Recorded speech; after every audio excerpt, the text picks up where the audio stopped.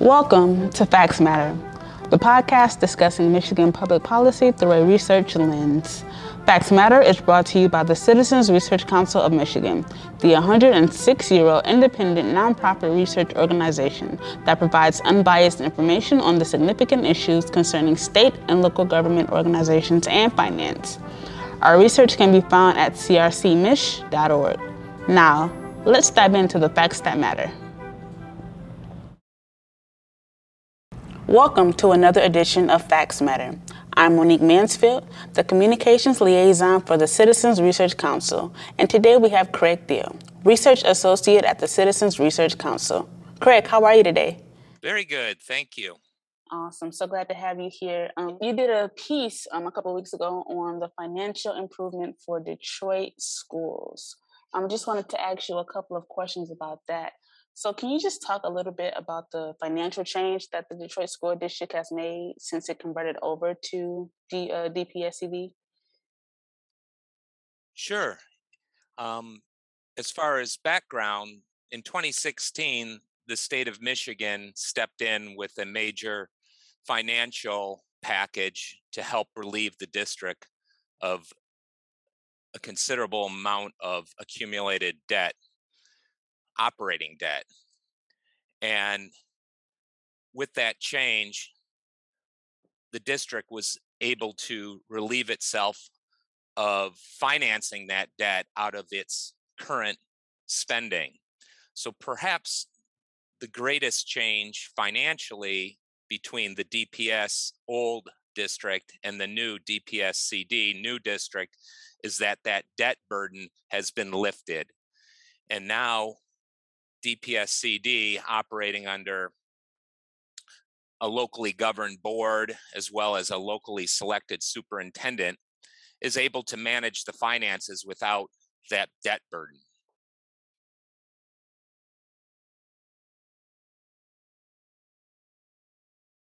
So in your piece, you created a few diagrams and graphs to kind of show the financial improvement. Can you just explain a little bit about what those represent? Yes, so since the new district began operations in the 2017 school year, we've monitored it on a semi-regular basis. And what we've seen is that unlike the prior district that had challenges just managing its operating budget, the current district is able to manage and balance its budget annually. And of course, for government, balancing a budget is perhaps the single most important aspect of financial stability. So we've been able to document that, one, the DPS-CD budget has been increasing, and that's largely due to an uptick in enrollment over the years. But it's also been able to manage its finances by keeping expenditures in line with those additional resources. And that was perhaps the single most problematic financial problem, I guess, for the old district, is just managing its budget.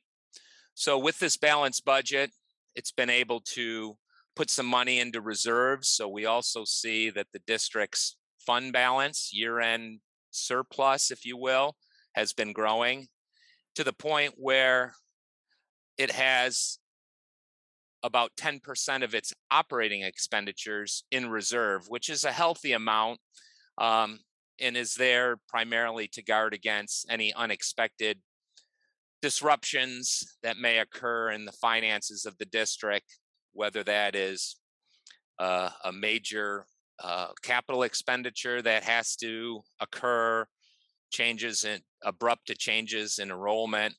But those reserves are also a signal to people who are doing business with the district vendors that it's got a fairly healthy cash flow and can pay its bills on time. And speaking of unexpected disruptions, how has COVID impacted this budget, considering like schools are going virtual now. Enrollment has decreased a little bit with the school district. Can you talk about just the impact of COVID over the past, I think, 2 years now, or a year and a half? Right. So fortunately, the federal government has stepped in with a considerable financial help to school districts across the country to help with the disruptions caused by COVID. So DPSCD is receiving approximately $20,000 per student over the course of a number of federal stimulus packages. And those dollars are being used to, keep schools open during the pandemic in a safe environment for both the students as well as the personnel there. It's being used; those dollars are being used to shift to alternative ways of delivering services. You mentioned virtual, hybrid models. Those dollars are being put to use for that. And then those dollars going forward will be used to kind of set up the school to be able to, and as we're seeing right now, shift to alternative methods of delivery when we see spikes in the virus that cause disruptions. So thankfully, not just DPS, but schools across the country are relying on these federal dollars to help respond to the pandemic. Thank you for that, Craig. And why does this topic, the financial state of DPSCD, have so much significance and impact now? Well, DPS, the school district, traditional district, is the largest in the state, and it always has been, even despite the uh, massive enrollment declines that we've seen over the past 20 years.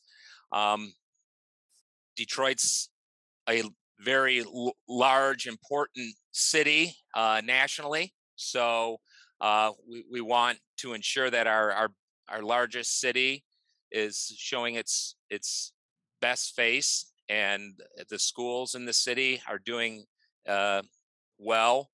And financial problems often lead into academic problems. So it's somewhat of a vicious cycle.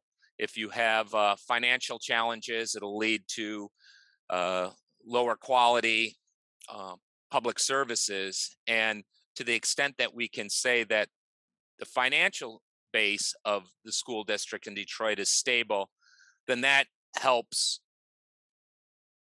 the folks who are working in the district focus more on the most important work, which is educating kids in Detroit. Yes, agreed. And then my final question for you, Craig. What do you think, or what needs to happen in order for DPSCD to continue to remain in good financial standing and to keep up and maintain the progress that it has made thus far?